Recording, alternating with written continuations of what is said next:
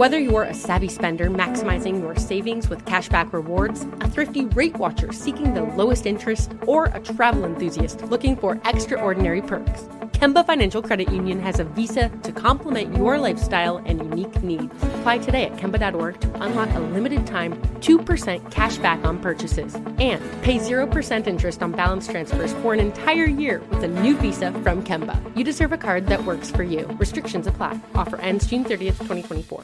What's up, this your boy Lil Duval, and check out my podcast, Conversations with Unc, on the Black Effect Podcast Network. Each and every Tuesday, Conversations with Unc podcast feature casuals and in-depth talk about ebbs and flows of life and the pursuit of happiness. Unlike my work on stage, I tap into a more serious and sensitive side to give life advice and simply offer words of encouragement, yet remind folks to never forget to laugh. Every Tuesday, listen to Conversations with Unc, hosted by Lil Duval on the Black Effect Podcast Network, iHeartRadio app, or wherever you get your podcasts.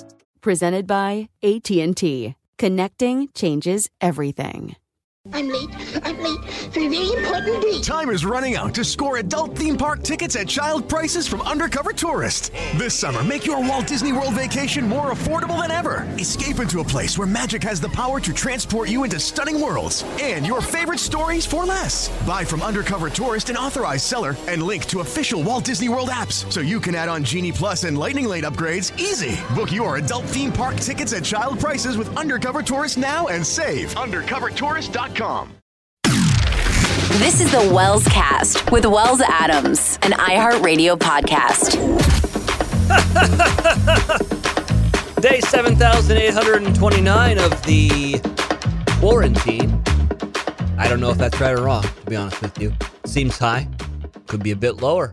Not sure. What is time anymore, guys? Just a construct that we've created to continue to not go crazy? Well, guess what? We're knee deep in it. Everyone's losing their minds. Is it just me, or is everyone having the weirdest dreams right now, by the way? The weirdest dreams. It is maybe because I'm just watching the most violent shit on TV. Like, I went from Tiger King, where I'm pretty sure a meth-toting, tiger-loving polygamist tried to kill another woman who's definitely probably killed her husband and fed him tigers, and then straight in to Jason Bateman laundering money for the Navarro cartel in Ozark and killing everybody. Also, Wendy, dude, you got to pump the brakes a little bit. If you don't know what I'm talking about, watch Ozark. Season 1, Season 2, Season 3, all right? Just appreciation post right now for Jason Bateman, just right off the bat. Dude, I don't know what you're doing right now. I don't know how many other things you got in the can waiting for later in the year, but now's the time to release, okay? Because guess what? The Outsider, phenomenal. Ozark, amazing. I digress. Joe Exotic, Jason Bateman with the Navarro cartel. No wonder I'm having the weirdest dreams during this quarantine. Also, maybe we're all just a little bit stressed, which is why you come to this podcast, to escape for a second and find out about those celebrities out there and how they became so well known.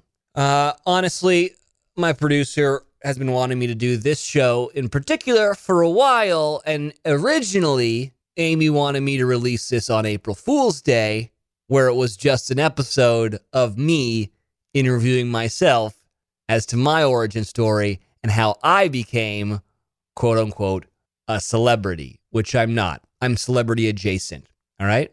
Unfortunately, celebrity isn't sexually transmitted, or else, yes, I would be, all right? But I'm not, okay? I'm recognizable at best. But Amy wanted me to do a Wellscast episode about the origin story of me, Wells, which is so self-aggrandizing and so egocentric and the most bachelor shit I've ever heard in my entire life. And we were going to do it as an April Fool's joke. But guess what? God decided to play an April Fool's joke on all of us. And decided to say, guess what? The world is ending. So hang out and watch Netflix for a couple weeks and see who goes crazy first. So anyways, we're going to do this episode now, this week, a week after April Fool's, because guess what? We just don't have anyone booked. And to be honest with you, I don't know. What's the point anymore, guys? I'd like to have celebrities on, but I don't want them coming over to my house because coronavirus. You know? So I'm going to do myself. Sounds so sexual, but we are. We are going to do it, and here we are. By the way, on day 7,862 of the quarantine, I've grown a beard. Sarah says she likes it. I have a theory on this. It's because I look like a different person, and she's tired of the person that she's having to be quarantining with for the past 3 weeks. So now it's like a new guy's here. Effectively, she gets to f*** another guy, and I don't blame her. All right? I look disgusting. Everything about me is foul. So anyways, coming up in just a couple of minutes, the episode no one has been asking for. The episode where I interview myself right here on the Wellscast.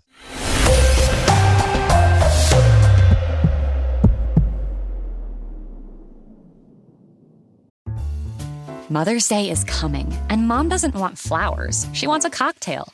Here's a hint. Get Mom Bartesian. It's the countertop cocktail maker that creates your choice of over 60 premium cocktails in less than 30 seconds, each at the touch of a button. Flowers die. Happy Hour comes back every day. So get Mom the machine that makes amazing cocktails with real fruit juices and craft bitters. Best of all, get $50 off a Bartesian premium cocktail maker with the purchase of 1 pack of cocktail capsules. So, instead of getting Mom a reason to fill a flower vase with water, get Mom the easiest, fastest way to fill her glass with the floral notes of gin. The best cocktails are premium cocktails, and the best day to get it for Mom is Mother's Day, because you can get $50 off now for a limited time. Visit BARTESIAN.com/mother to get the best premium cocktail maker for Mom at the best price for you. Bartesian, premium cocktails on demand. Whether you're a savvy spender maximizing your savings with cashback rewards, a thrifty rate watcher seeking the lowest interest, or a travel enthusiast looking for extraordinary perks, Kemba Financial Credit Union has a visa to complement your lifestyle and unique needs. Apply today at Kemba.org to unlock a limited-time 2% cash back on purchases and pay 0% interest on balance transfers for an entire year with a new visa from Kemba. You deserve a card that works for you. Restrictions apply. Offer ends June 30th, 2024. I'm late for a very important date. Time is running out to score adult theme park tickets at child prices from Undercover Tourist. This summer, make your Walt Disney World vacation more affordable than ever. Escape into a place where magic has the power to transport you into stunning worlds and your favorite stories for less. Buy from Undercover Tourist, an authorized seller, and link to official Walt Disney World apps so you can add on Genie Plus and Lightning Lane upgrades easy. Book your adult theme park tickets at child prices with Undercover Tourist now and save. UndercoverTourist.com.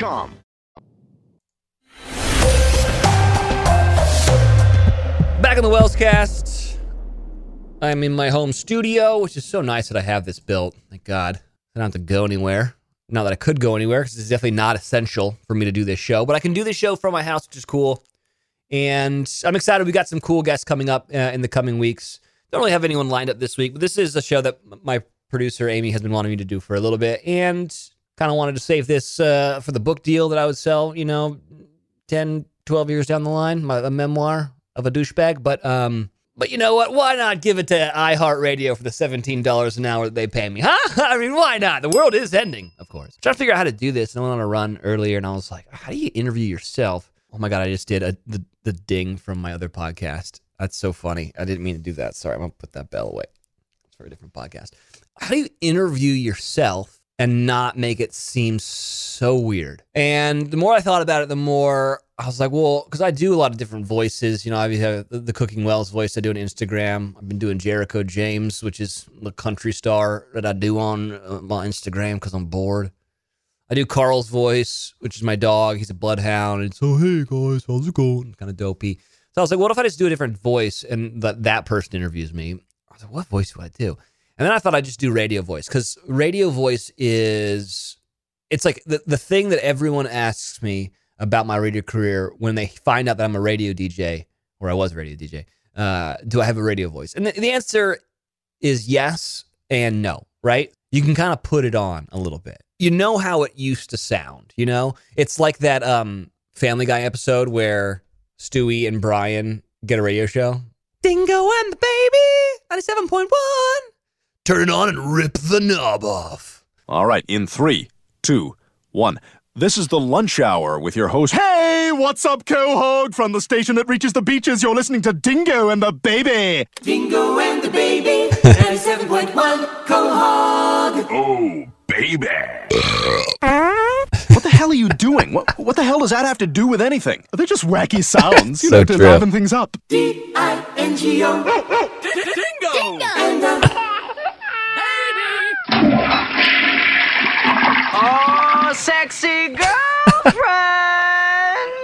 Good morning. Okay, so you know what I'm talking about. That's that like everyone's got a radio voice. And I would have effectively say I think I did. I did it definitely in high school and in college when I did my show. And I'm going to see if I can find some old clips, old air checks from high school and college. But effectively, everyone asked the question, do you have a radio voice? And I always say like, no, this is kind of this voice. But I did, when I was doing radio like a lot, I would put a little more traction on my voice. All right? So like, and that at 2.1, the new sound of Rebel Radio coming at you live from Oxford, Mississippi. You'd kind of do that annoying voice. I did that for a while because that's what I thought radio people sound like. But then I realized that's just what douchebags sound like. So I stopped doing that later on in my career. But I thought that guy should interview this guy. So can that guy get the intro? Do you like how I'm asking? I used to do this all the time on my shows. I would ask someone a question like that, but as if I had a producer that could do it for me, but then I would be the one doing it. All the time I used to do that. Can I get that intro real quick? Hold on. Yeah? Okay. By the way, when I say like, yeah, okay, yeah, that's as if I'm talking to someone in like a different room. There's no one else there. It's just me buying time so I can get to this stupid thing. This is the Wells Cast with Wells Adams, an iHeartRadio podcast. Welcome into the Wells Cast. I'm your host, douchebag Wells Adams. Excited for our guest today.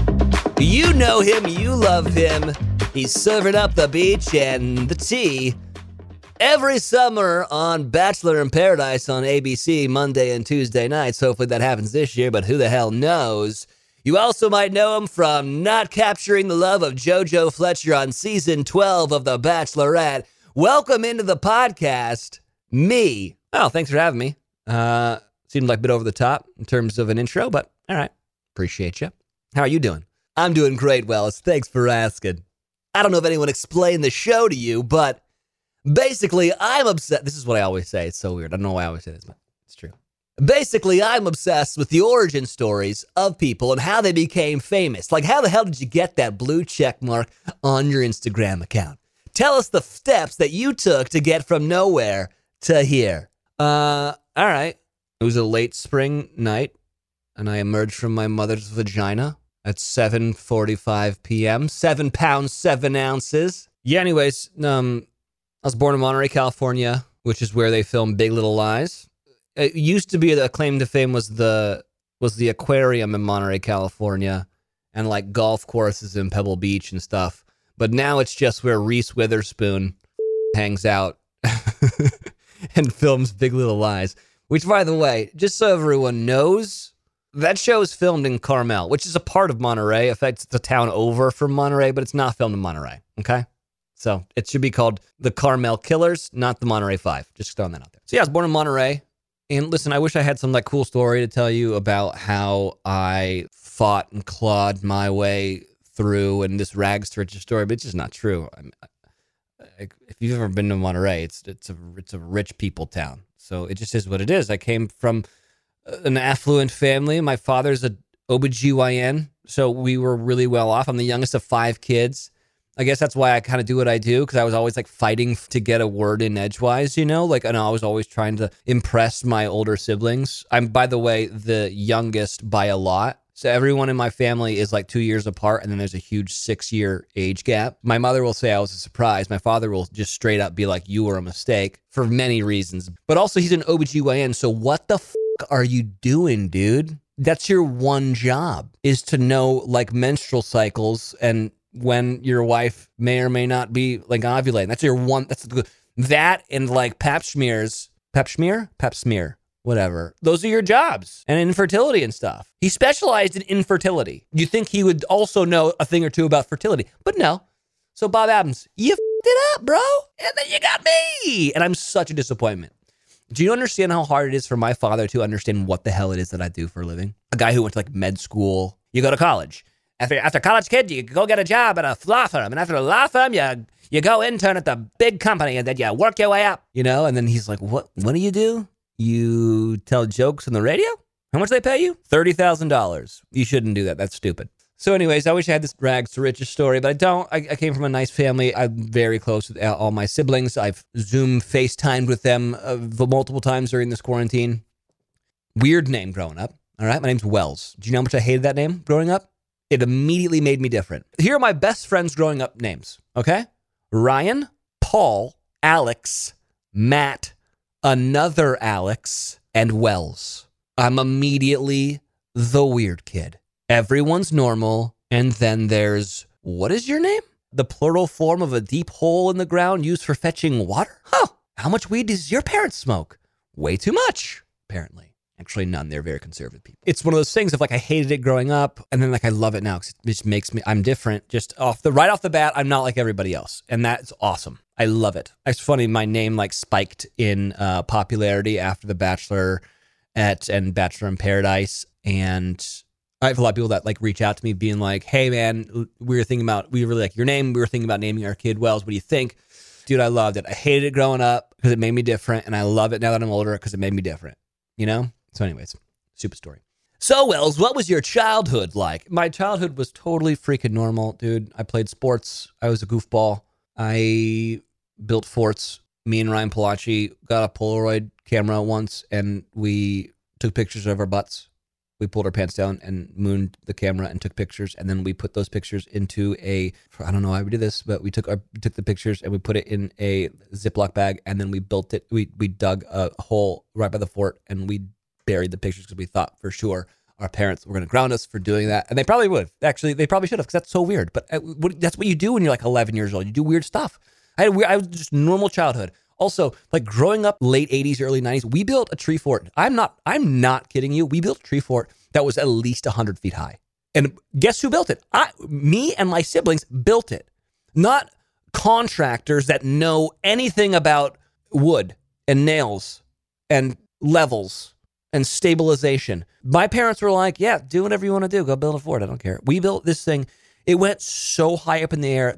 And then, dude, it was so dope, dude. We had a fort, and then from the fort, we had a balance beam. No, this is no joke. We had a balance beam that you had to walk across over to a tree. So right off the bat, that's like a 10-foot off the ground balance beam over to a tree. Once you get to the tree, then you lift yourself up, like a little ledge there. On that ledge, that's where we had our zip line down about maybe 25 yards that ended in a tree, okay? So what did we do? We got a comforter and we wrapped the comforter around the tree so when we smacked our faces directly in the tree, we didn't die, okay? We also, from that point, we took this is not a joke, we took, what is it called? A curtain rod, and we nailed it into a tree branch, and we used that as the fire escape pole. I just remember hammering as many nails in there as possible just so we'd hope it would, and then we got a rope. And we tied the rope around the nails in the tree. So like if the nails broke through, the rope might hold it up. Okay. So if you didn't take the zip line down, you could go up to like the next level, which was so wonky. All right. It was just like plywood. By this time you're like 40 feet in the air. Okay. And it was just like plywood that was just like, I don't know, man. And then you go a little bit higher to around 60 feet, 65 feet. Now they're level. And then way at the top of the tree, of a pine tree in Monterey, California, we had the quote unquote lookout's nest. And this is how we didn't live anywhere near the beach, probably like a 15-minute drive down to the beach. We built a crow's nest up there. All right. At least 100 feet tall that you could see the ocean from. And our parents were like, whatever. Now I see my sisters with their kids and they can't go anywhere. The fact that I'm not dead is absolutely beautiful. Wow, I've done 23 minutes and I haven't even gotten out of like middle school. Okay. All right, so then what happened? Straight up, I was a normal kid. I was like a preppy kid. I went to private Catholic school, and then I went to an all-boys Catholic school for high school, and that sucked. I ended up liking it, but it sucked in the beginning so hard, okay? Because I didn't know anybody. There's just a lot of like macho dudes. It was the fucking Bachelorette all over again, but first. So it was the Bachelorette before I had to do the Bachelorette. And it was like known for sports, and I was a good athlete, but everyone was just so like going through puberty and I wasn't. And so I just had to be like funny and witty and like make people like me that way. I was bullied a little bit by Nick Tribino, but was such a bully to me. Nick Tribino, you're a dick, all right? We're friends now, and I do love him, but he was such a dick to me. Why would you be a bully? He drove the most bully car in the world. He drove a lifted, bright yellow Yukon. If that's not the biggest bully car you've ever heard of, you don't know bullies, all right? And I'm not talking about like lifted 3 inches. It was a good 15-inch lift because his dad was a mechanic or something, and like they did it together, or like, I don't even know. Anyways, Nick Torino, love you to death now, but you were a dick then. Here's the deal. All my other friends, they went to the rich kid prep school in Pebble Beach called RLS. And by the way, I went there because I was so stupid and I couldn't get into the nice prep school, just so everyone knows. I went to the all boys high school because your boy's dumb. But all my friends went to the nice prep school. And so I was like really friends with all those people over there. And over there at that school, Robert Louis Stevenson, RLS, they had radio class. That's how rich that school was. They had an actual class. They taught people how to do the radio. And they had an actual live radio station that they shared time with the BBC. So you could do a radio show like in the morning or in the night or like in the weekends. And then the other time it was the BBC. And it was called Radio Stevenson, KSBB 91.9. Still remember the call letter, still remember the dial position, know everything about it. And my buddy Alex Brandt and Paul Hewish and Jim Lindsay, they all had their own radio shows. And I would go and watch them do it. And I was like, this is the dopest thing in the world. Why can't I do this? I want to do this. So I begged my buddy Alex to let me be on his radio show. And we did a show on Sunday nights. And basically what we would do is it was my buddy Alex Brandt, it was myself, it was my buddy Ryan, and then my buddy Matt. And we all had we had radio names. So Alex had a huge nose, so we called him Toucan Sam. So mean, but high school kids, whatever. And I was Papa Smurf. I don't know. That's what I came up with. My buddy Ryan Palacci, who's the most Sicilian guy ever, he was Whopper with Cheese Royale because we called him a Wop because we were so racist then, but he thought it was funny. Like, I can't believe it. How did we do this? And then my buddy Matt, he was the polar bear because he was so pale white that we called him Polar Bear because he looked like a polar bear. He looked like the Coke Christmas commercials. Okay, that's what and he still looks like that, by the way. So yeah, we would do a radio show every Sunday night, and we would like have bands on, and we interview them, and we would like put on 12-minute Fish songs and go out in the back and like smoke cigarettes. And we like drink and stuff. Like, I can't, like the stuff that we got away with was crazy. One bit I do remember, which I thought was so funny. And like looking back, I can't believe that we did this. But my buddy Matt, he got caught drinking or something. So he was grounded for like 3 months. And so he wasn't allowed to come to the show. This was Polar Bear, by the way. We would call his house and try to get him on the show. And we would try to trick his parents. And we one time called his parents and I told him that I was the dean of Notre Dame. He wanted to go to Notre Dame. I was the dean of Notre Dame, and I had some really exciting news about his admissions. And I needed to talk to Matt. And his parents were so excited that the dean of Notre Dame was calling. And we got Matt on, and Matt was so excited. And then it was us. Oh, no, we saw you on the stupid radio show. And he applied to Notre Dame and didn't get in. Oh my God. You know, ended up being fine, but whatever. So I did a radio show in high school. So then here's what happened. So then I realized I really liked that. That was fun. I come from this big family, right? So my father made a rule that we all had to leave the state of California to go to college. All my siblings went to school in the South.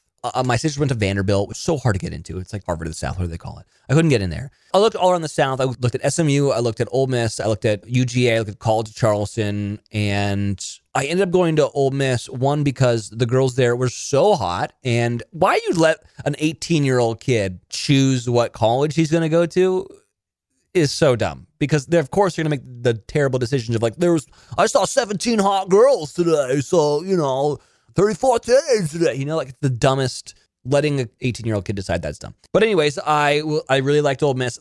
It was cool because Eli Manning was the quarterback there. That was Peyton Manning's brother. And so it was in the SEC, and there was like football games and hot chicks, and the South seemed cool to me. And they had a really good journalism department. I will give you that. The claim to fame was that Shepard Smith came from Ole Miss. And at the time, my parents loved Fox News. They still love Fox News. But they were like, oh, Shepard Smith went to school here. And they had a radio station. I was like, I want to do radio. So I went to college. I had so much fun at college. I was still a terrible student, but had a great time. I did everything. I was a fraternity bro for like 2 semesters, and they kicked me out because they caught me smoking pot on the pledge retreat. We went camping.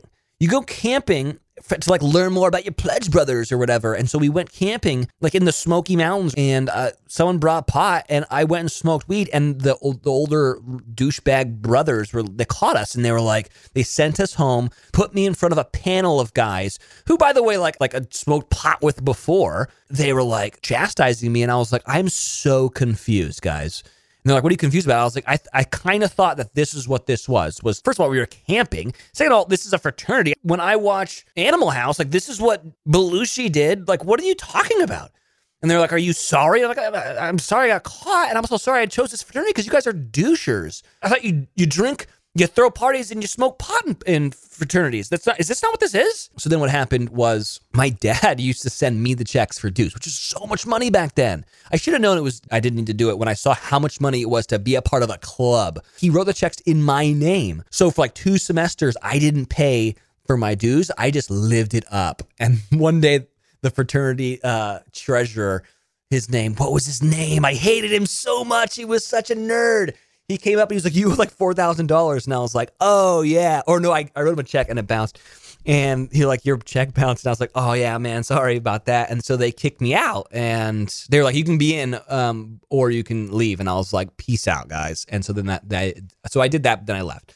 I was still doing the radio thing. I was like working for the Daily Mississippian, which was the newspaper that they put out every day. So I wrote for that. There was a television show that the journalism department put on called Newswatch, and I was like the weather guy, and then I did sports, and then we did like a little magazine-style television show called Southern Exposure, where I'd go around and I wanted to be like the funny ESPN anchor, and they didn't get my humor or whatever, but I still have that somewhere. It's so bad. I do an expose on the Grove where everyone would play like Frisbee golf and whatever. And then I was also doing my radio shows, and I was doing a bunch of different radio shows. I was doing the request lunch that I would take calls. And then I was also doing specialty shows, which I thought were so cool. And I would do a specialty show every Saturday night, and I called it the Old Coast Road Show. And my name was Dave Garber because there's a famous Clint Eastwood movie taking place in Monterey, California, his directorial debut. I talked about it with freaking Scott Eastwood a couple episodes back, called Play Misty for Me. And he's a radio DJ, and his name is Dave Garber. So I did a show called the Old Coast Road Show where I'd play jazz music, and my name was Dave Garber on it, and no one got the joke unless you were 75 years old listening to my station, which you weren't. And I played jazz music way late at night, and I thought to myself, all the college kids are just boning down to this music. And then I realized no one was, because they were just listening to like LimeWire. I played rugby. I thought that I was really good at that. That was fun. I also played soccer in college. I loved it. It took me 5 years to do it because victory lap, and I'm done. So once you graduated college, what did you do? So at the time, my thought was, because my sister went to Vanderbilt and I liked Nashville, I was like, I'm going to go try to get a job in Nashville doing radio. And if that works, great. If it doesn't, I'm going to go up to New York and try up in New York. If that doesn't work, I'm going to go west, and I'm going to go to San Francisco, go closer to home, and see if I can get a job in San Francisco or like Seattle. I was like thinking of like where I thought like music meccas were. That was my like kind of just my thought process. And I always said I would never move to LA because all my friends that moved to LA were so fake. That's so funny. That's foreshadowing, by the way, guys. So I go to Nashville, and my sister's still living there. Her husband is in grad school there. And she's like, hey, there's this super dope little indie radio station called Lightning 100. You should go apply. So I went and applied. They were surprised that I had so much radio experience because I had done it in high school. Like my resume looked great. I had done it in high school. Obviously, I did it in college, but they didn't have any DJ spots open. There was a secretary job open. And I was like, listen, guys, I just want to get back into radio. Like this seems like this is an opportunity.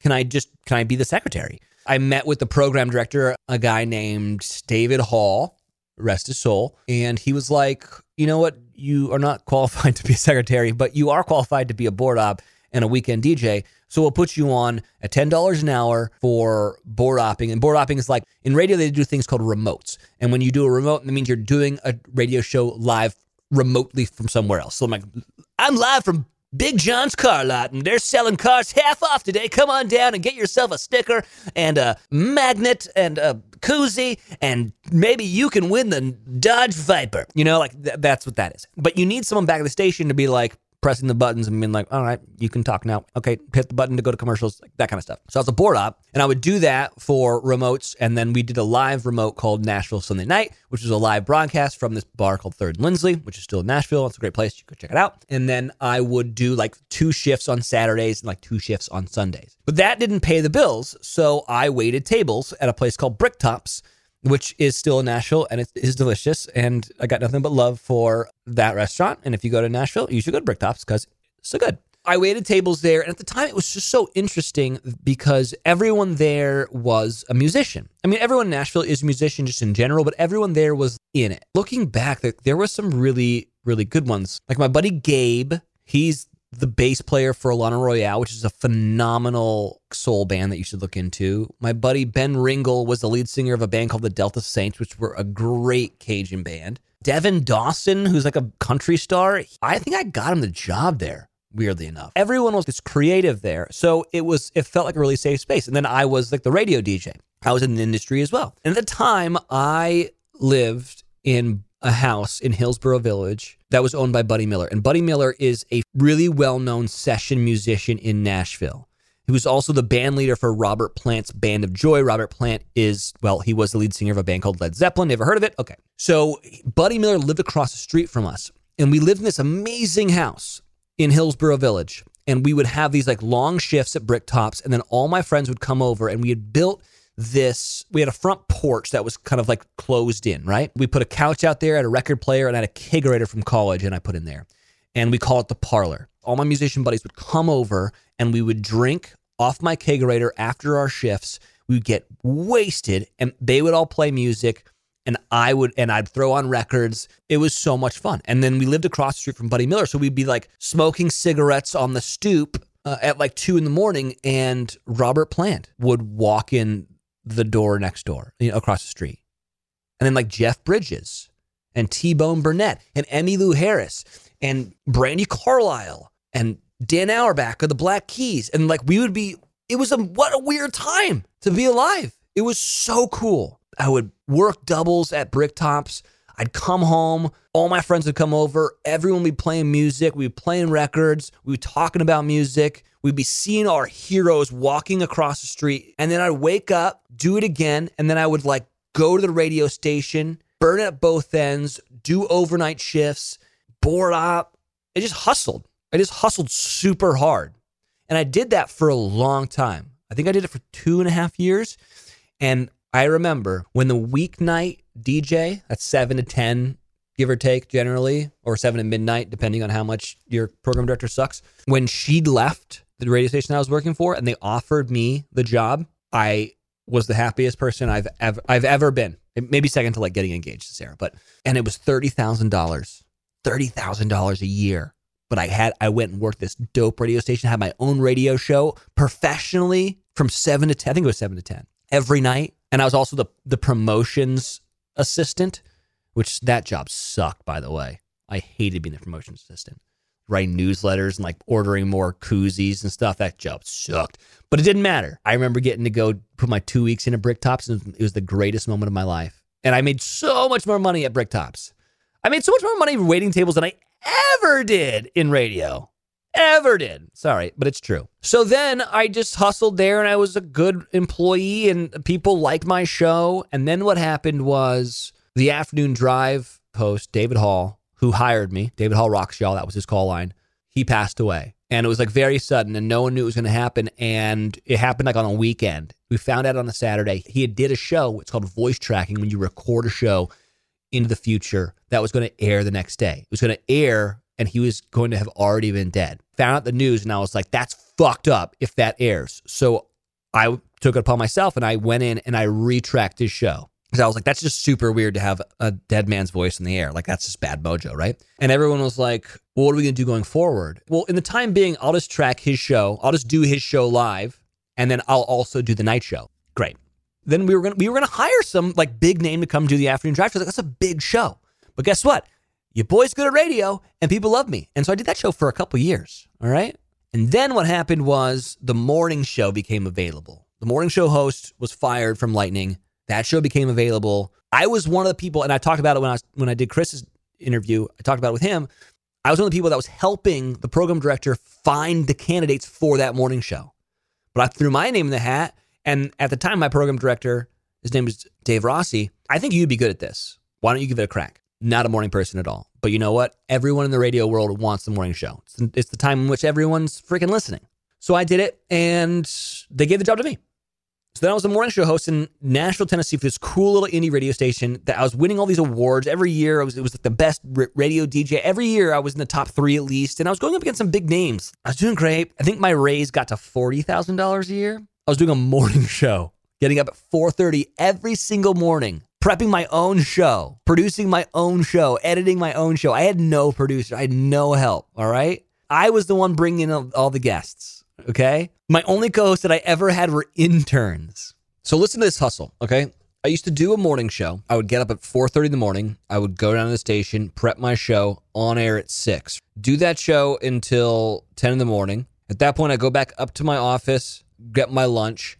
Generally, we'd have music meetings or we'd have to like deal with record label reps. I'd go home, take a nap, take a shower, and then on Monday nights, me and my boy Justin Hamill hosted the local show, The 615, starting at 6:15, going to 7:15. So that's every Monday night. So I was back at the station to do that, or we were doing it live from a bar.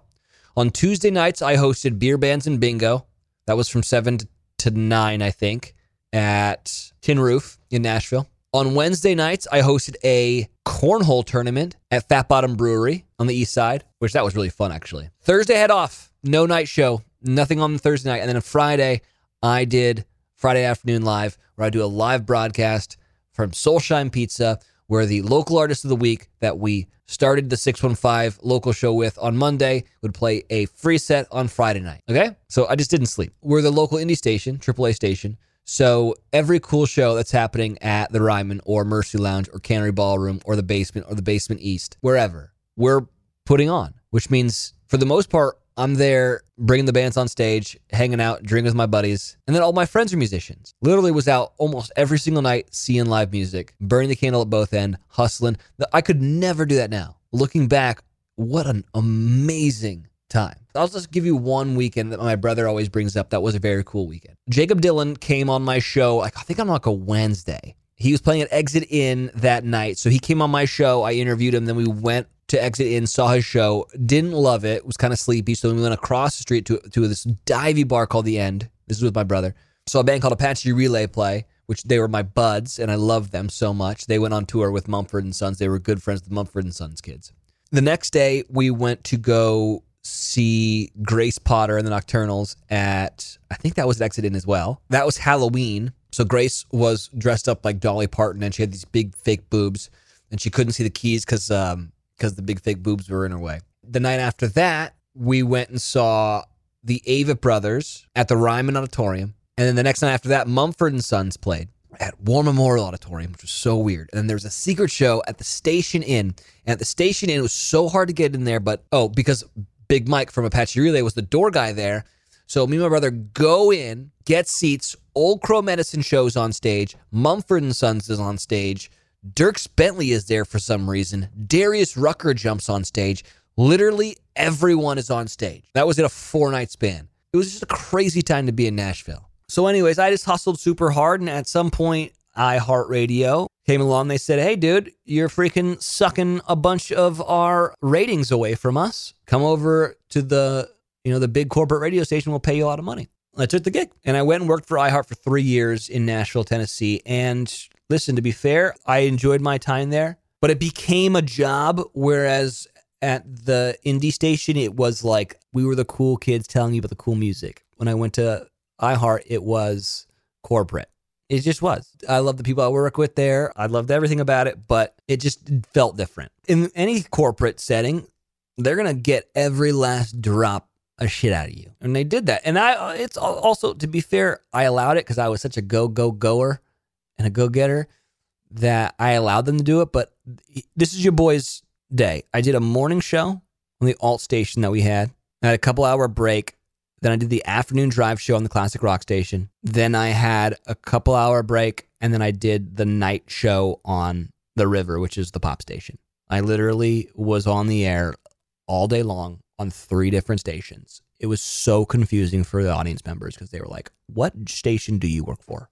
I was like, dude, I work for all of them, except for the country station and the urban station. You know what's funny is that there was a day that I met with like the big wigs of iHeart, and they're like, do you want to do country? And I was like, no, I can't do country. And they're like, why not? And I was like, I guess I could be like, hey, guess what? Coming up next, Jason Aldean's coming. Yeah, I guess I could have done it. In the middle of all this working at iHeartRadio, I get dumped. My brother, who I've told the story a million times, was approached by the Bachelor casting producers to be on the show. He turned it down, but he's one of those people that like just is friends with everybody forever because he's the best.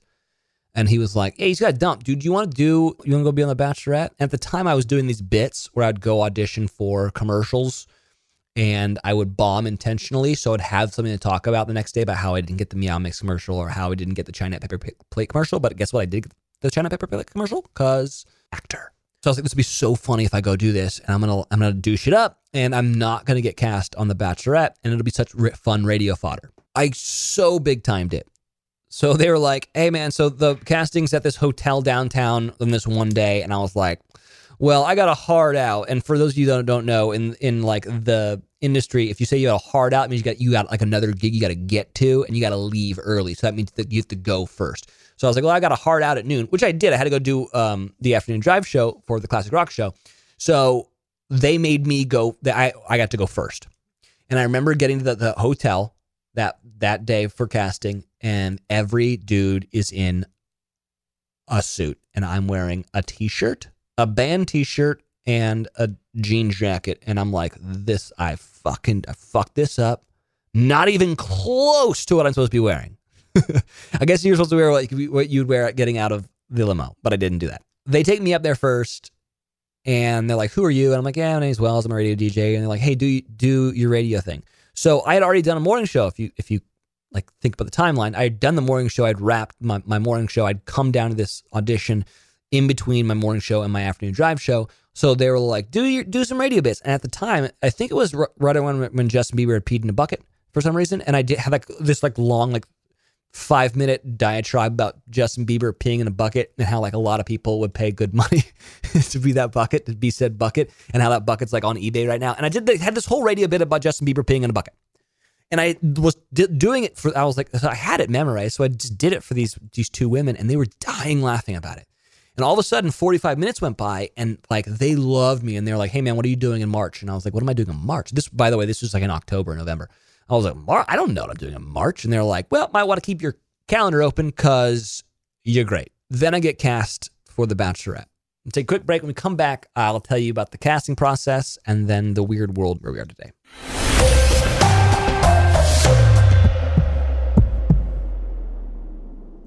Mom met a lot of your demands over the years. This Mother's Day, get her the Bartesian cocktail maker that makes premium cocktails on demand. In just 30 seconds, have your choice of over 60 premium or seasonal cocktails, all at the touch of a button. Get $50 off on the Bartesian cocktail maker now when you buy 1 pack of cocktail capsules. So, for all the times you made a mess, get Mom the countertop cocktail system that makes premium cocktails without making any mess at all. For all the times you begged for soda, get her premium cocktail capsules made with real fruit juice and craft bitters. For all the times you demanded tacos for dinner, get her the Bartesian that mixes margaritas in just 30 seconds. Make Mom's Mother's Day and all the 364 days that aren't Mother's Day with a Bartesian cocktail maker at $50 off. Visit BARTESIAN.com/mother now to get $50 off the Bartesian Premium Cocktail Maker. Bartesian, premium cocktails on demand. Whether you're a savvy spender maximizing your savings with cashback rewards, a thrifty rate watcher seeking the lowest interest, or a travel enthusiast looking for extraordinary perks, Kemba Financial Credit Union has a visa to complement your lifestyle and unique needs. Apply today at Kemba.org to unlock a limited time 2% cash back on purchases and pay 0% interest on balance transfers for an entire year with a new visa from Kemba. You deserve a card that works for you. Restrictions apply. Offer ends June 30th, 2024. I'm late for a very important date. Time is running out to score adult theme park tickets at child prices from Undercover Tourist. This summer, make your Walt Disney World vacation more affordable than ever. Escape into a place where magic has the power to transport you into stunning worlds and your favorite stories for less. Buy from Undercover Tourist, an authorized seller, and link to official Walt Disney World apps so you can add on Genie Plus and Lightning Lane upgrades easy. Book your adult theme park tickets at child prices with Undercover Tourist now and save. UndercoverTourist.com. Back on the Wellscast. On today's episode, we're interviewing the most self-aggrandizing doucher in all of podcasting world, me. I'm interviewing myself. This is very weird, but you know what? Quarantine's messing with all of our brains, and listen, we just couldn't get a guest today, so this is as good as it's going to get. Wells, welcome back into the show. Thanks, dude. Okay, so where was I? So I go do the first round of auditions in Los Angeles. They fly you out to Los Angeles. You stay at the Sheraton. You could spit on LAX. Stay at the Sheraton, and they just going over you with a fine-tooth comb. They got a PI going through all your arrest records, like digging up all this dirt on you, which just should. Obviously, it's a television show. You'd take an STD test. You have to take a 500-question psych evaluation, which is the weirdest test. By the way, I've done 5 of these shows. I think they test every single time because they got to make sure I'm not crazy, which I obviously am a little bit crazy, but they're poking and prodding you, and then they get you dressed up, and then you go do all these interviews. Like, it's, you know, when you watch The Bachelor, and it's just like you sitting on the couch talking, or sitting on a chair, like talking about like what's going on. Basically, they go make you do that. And so they made me do one of those, and they were like, hey man, you're a radio DJ, like do a radio bit. By the way, this is still like me being like, there's no way I'm going to get this. But let's just see how far down the rabbit hole we can go, Alice. So I sat down and I did a radio bit. I think I might have done the same Justin Bieber bit because I was like, well, that worked before. I'll try it again. So you go do that. The person that was interviewing me thought it was funny. They thought it whatever. And they're like, hey, come with me. I want to introduce you to some friends. So then they take me through that room into another room. And there are about 25 my age people sitting on a couch, staring at television with a chair in front of the television. And I'm like, what's up, guys? Hey, have a seat. So I sit down and I look behind me and there's a television and, oh, you guys were watching that whole thing. And they're like, yeah, we were. Oh, cool. And then the real audition starts. And it's all my age people. Now, granted, I'm older than most of the Bachelor contestants, right? I was 31 when I went on the show. Everyone else is like around like 26, 27. So I'm looking at this like sea of producers who are all about my age. Like the EP of the show, this guy named Lon Gale, he's like a year older than me. I had all these buttons on my jean jacket. They're like, what the fuck's on your jacket? These are my 14 pieces of flair. I was told that this was the required amount of flair that I needed to work at Tchotchkes. And that was a ripoff from a movie called Office Space. And so everyone started laughing and they're like, well, what's that one? And so then I got like annoyed that they were like kind of ripping on my buttons. I had one button that was a Wilco button, and Wilco is a band out of Chicago. They're amazing. Jeff Tweedy, shout out. That's a band called Wilco, which you guys probably don't know about because, I don't know, you guys are all living in Los Angeles and it's not Justin Bieber's pee bucket, so you guys probably don't know about it. And this is a taco because tacos are awesome. Oh, that's a bottle of sriracha because I feel strongly about hot sauces. And and that's a cassette because I like music, and I got really defensive and they're like laughing at me because I guess I took it too far. Don't push my buttons. For whatever reason, they like me. And then they asked me to go on the show. iHeart allowed me to take a leave of absence. Listen, it went fine. JoJo wasn't into me if you watched it. Problem is that I was good at that show. I was very good at doing reality TV. And I'll tell you why. Because as long as you don't say anything stupid, you're fine. And as long as you can be like somewhat entertaining and kind of like play ball, help tell the story in those interviews, then you're fine. And that's what I was. I had been in radio since I was 17 years old. I had the FCC like screaming down my back ever since I was a kid. So I was able to self-edit on that show, and I was able to just get through the show very easily. The problem was that it was just hard for me to make out with her because never was around her because I didn't have cool coiffed hair and I didn't have abs down to my taint hole, okay? So I was just a skinny radio hipster guy. But I like became really good friends with the crew because I identified with them so much more than the cast, even though I was friends with the cast. I was a radio guy. So I was into the mics and I wanted to know about like what mics they were using and like what they were editing on. And I also, when I worked at the radio station, I used to edit all the in-studio videos. Like I've got a bunch that I'm like really actually very proud of. So I was like, what are you guys editing on? Like, is this on Final Cut Pro, or is it Avid now? And like crew became my buds. When I got kicked off the show and I knew that they wanted me to be on Paradise, I really didn't want to do the show. They fought me tooth and nail to do Bachelor in Paradise. And I was like, listen guys, I don't want to do that show. I'm a little raw after feeling like a dipshit on that reality TV show. Like, I think I'm done. And they really wanted me to be on the show. And I was like, well, hey, listen, man, I was a bartender and a waiter when I first was getting going in Nashville. Let me be the bartender. And they were like, no, you can't, because we have a bartender. And I said, okay, well, if I agree to this and that position ever becomes available, will you offer it to me first? And here's like my big thing, I think, my big point for this show. Guess what? The answer is always no, 100% of the time, if you don't ask. So I asked. And I said, yeah, well, if that ever becomes available, sure. I said, okay, I'll do the show. I still was open to finding love. I wanted to go to Mexico, That's kind of how I negotiated that. It was just like, hey, man, if it ever becomes available, I want to do that. And they're like, great. Shout out to NZK Productions. Shout out to ABC. Shout out to Alon Gale and all the other producers over there, because they honored it. Because the next season happened. Jorge originally was the bartender for that resort. And so he was just working there, and somehow he kind of like got brought into the show. And then he left that job to go start his tourism company. So when that happened, it wasn't like they fired Jorge for me. It was that he left to like have a better life. And so they were like, you know what? We're going to bring Wells in. He's going to be instrumental for the show for us, because he's going to be able to actually speak English. That was the problem with Jorge. His English was bad. He's been here. He's done the show. He can give everyone advice on what to do and what not to do.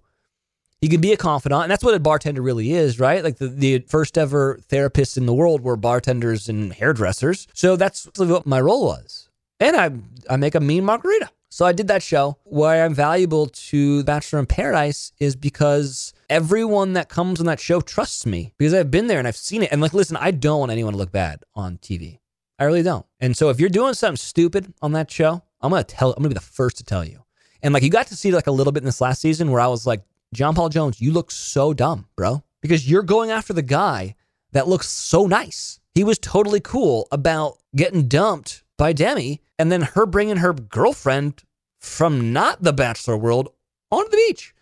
And you're making like all this stuff. Like, I was like, dude, you just look bad. And I think a lot of people saw that and they're like, Wells is on our side. And that's good. And of course, also like, I think things are funny. And so like, if things are funny, I'm going to like help them be funny, I mean, I'm a little bit of a pot steward, but for the most part, like I help people out on the show. The rest is history, right? Like my fiance, Sierra Hyland, was a huge fan of The Bachelorette and The Bachelor and Bachelor in Paradise. That first season of me doing puppets and everyone thought that was so funny. I was like, I showcased a lot on that first season of Bachelor in Paradise. She tweeted out to me and I shot my shot and your boy made it. Because guess what? You miss 100% of the shots you don't take. Just like the answer is always no 100% of the time if you don't ask. And I've done a bunch of different shows now, and I've worked a bunch of different venues. The point of this show is how do you get successful? And for me, because I'm not the best looking guy, I'm not the funniest guy, I'm not the smartest guy, but I tell you what I am. I'm on time. I'm always in a good mood. Even when I'm not in a good mood, I'm in a good mood when I'm at work. I'm easy to work with,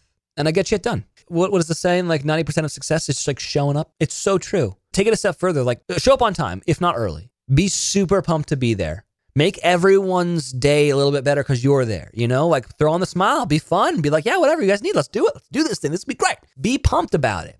Be annoyed when you should be annoyed. Like don't be like the douchebag yes man, but be a joy to work with. It all goes back to when I was doing my own morning show, and I was talking about this on Justin Sylvester's podcast, The Sip. When I was doing my morning show, I was having to do all the booking.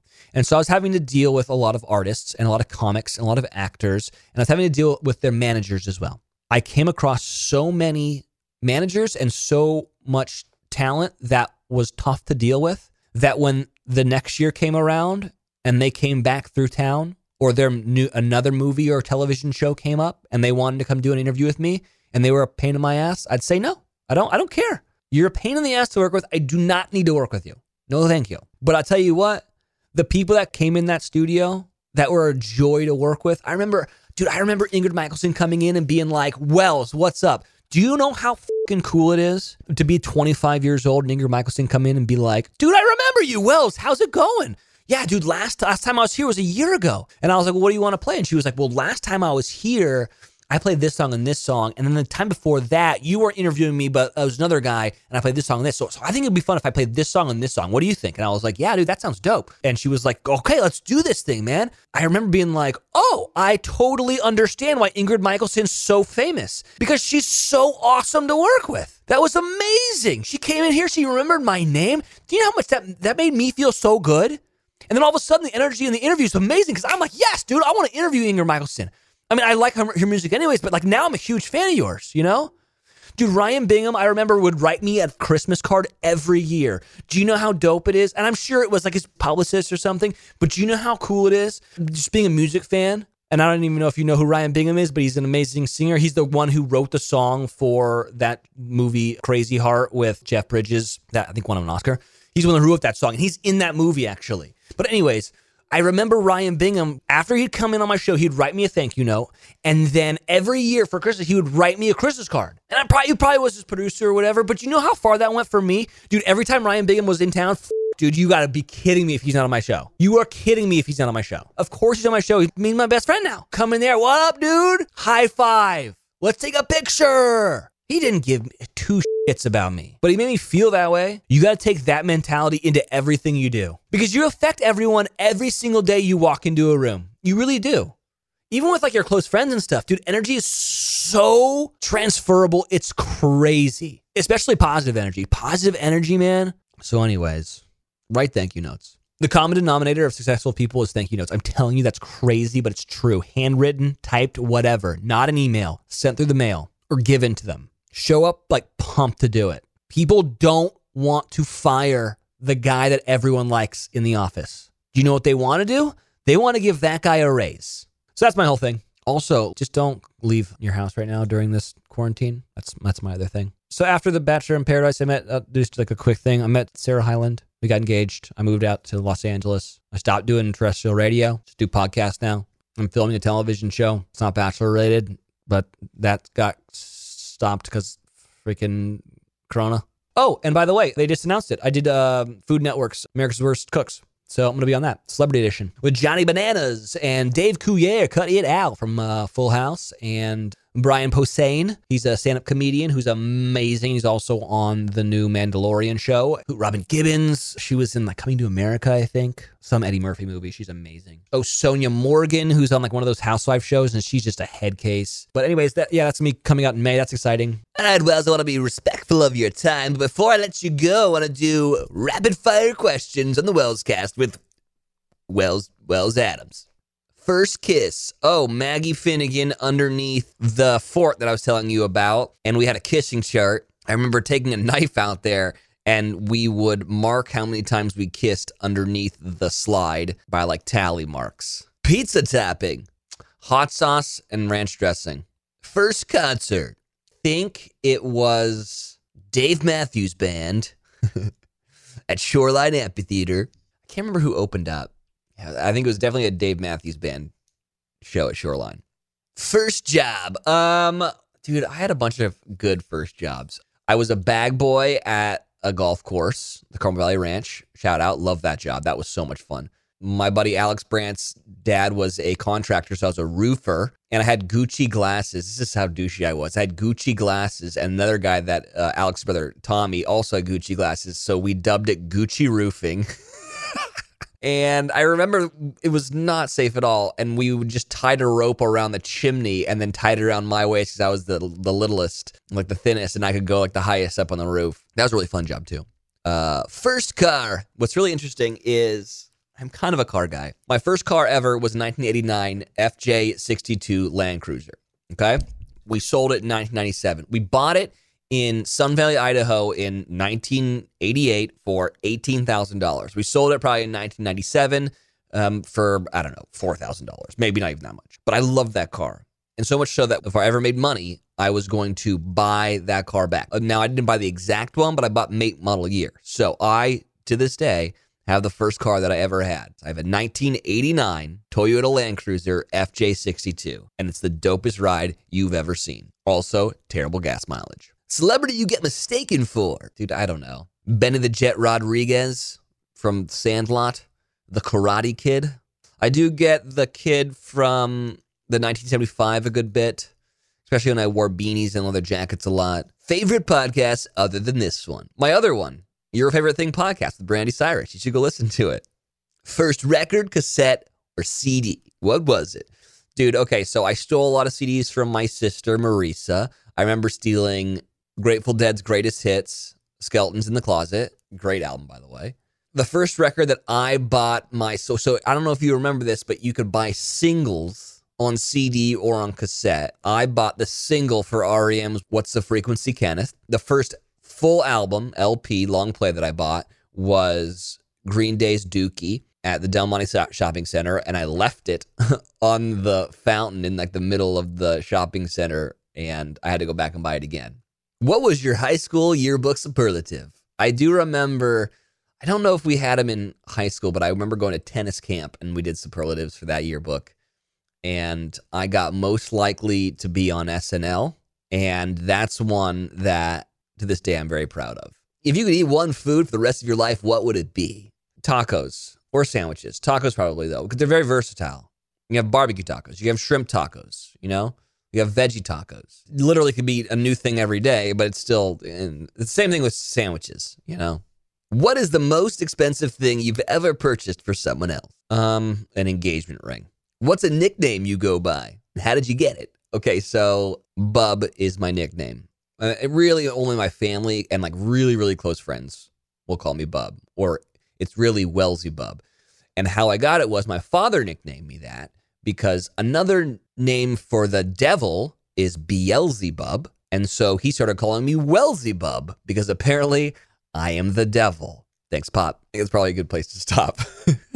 There you go. There's my Wells cast on me. Wells, you've been great at doing this interview. I barely have had to ask a question. So thanks so much. Everyone out there, please stay inside because seriously, the coronavirus is real and take it seriously. I know that I'm doing that in like kind of like my joking radio voice, but seriously, stay inside. All right, love you guys. I think that's it, right? If you like this show, when I look at the reviews and stuff, it seems like you guys are digging on it. If you like the show, tell a couple friends, I guess, or like tweet to us. If you tweet to me about this show, I will respond. I will retweet for sure, bro. But tell your friends on Instagram and Twitter and Facebook and whatever. Also, rate and review if you haven't done that, like in the Apple or Google Play stores. That helps because when you have a lot of reviews and like a lot of positive messages and stuff, people see that and they're like, oh, I'll give them a shot, you know? So anyways, if you do that, that'd be cool. If you don't want to do that, then don't do that. I mean, you live your life. But that, I'm just asking if you liked it. So anyways, I'm gonna make a drink, I guess.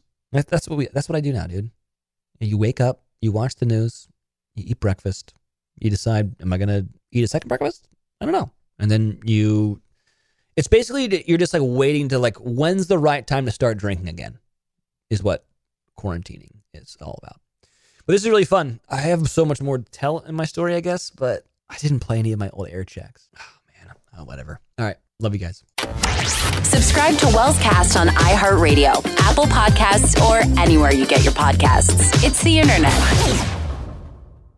Whether you're a savvy spender maximizing your savings with cashback rewards, a thrifty rate watcher seeking the lowest interest, or a travel enthusiast looking for extraordinary perks, Kemba Financial Credit Union has a visa to complement your lifestyle and unique needs. Apply today at Kemba.org to unlock a limited time 2% cash back on purchases and pay 0% interest on balance transfers for an entire year with a new visa from Kemba. You deserve a card that works for you. Restrictions apply. Offer ends June 30th, 2024. I'm late for a very important date. Time is running out to score adult theme park tickets at child prices from Undercover Tourist. This summer, make your Walt Disney World vacation more affordable than ever. Escape into a place where magic has the power to transport you into stunning worlds and your favorite stories for less. Buy from Undercover Tourist, an authorized seller, and link to official Walt Disney World apps so you can add on Genie Plus and Lightning Lane upgrades easy. Book your adult theme park tickets at child prices with Undercover Tourist now and save. UndercoverTourist.com. Asking the right questions can greatly impact your future, especially when it comes to your finances. So if you're looking for a financial advisor you can trust, certified financial planner professionals are committed to acting in your best interest. That's why it's got to be a CFP. Find your CFP professional at letsmakeaplan.org.